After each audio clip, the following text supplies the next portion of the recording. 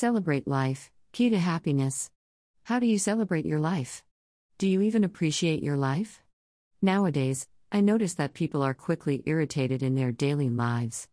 And when faced with basic challenges, people have a tendency to respond negatively. Often I couldn't help but wonder if certain people are easily frustrated by minor setbacks. It is too easy for them to curse. It's as if their mouths are constantly poised to spew out all the nasty words whenever things aren't going well. Don't they realize that by being so frustrated and impatient, they are robbing themselves of happiness? Every minute you enable yourself to be unhappy costs you 60 seconds of happiness.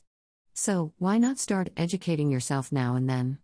I am certain that each and every human being on the planet strives for real happiness. Well, who doesn't want happiness, right? In life, you must always look after yourself. Be aware of everything that you do. Be certain that whatever you do will get you fulfillment and contentment. If something interesting happens, remember to stop for a moment to inhale all of the satisfaction you're facing at the moment. If you are ecstatic over everything, use the opportunity to celebrate your life. Celebrating does not have to be extravagant. And appreciate whatever blessings you will receive, all you need is your honesty. You should prepare a simple breakfast and eat it in the backyard or garden. It makes a difference to get your breakfast outside instead of within the kitchen. Eating outside the house will enhance your day in some sense. What's important is your intention to make a simple day become a special one. In that simple way, you can already celebrate life. Remember that taking care of our lives is similar to taking care of our plants. Pruning is often necessary in order for plants to grow healthily. Yes, you read that correctly, pruning.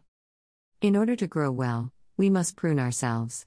It is important to eliminate something that is inhibiting our success. We will not be able to become a healthy, productive, and vibrant human being until we pay attention to how we mature. We must prune ourselves properly in order to remove all of the unnecessary occurrences in our lifestyles that just add burden and negativity. Once we make it a habit to prune ourselves, we will definitely find happiness. Only the good branches of our life are in progress. So, we have to always look after ourselves if we want our life to always be on its best track.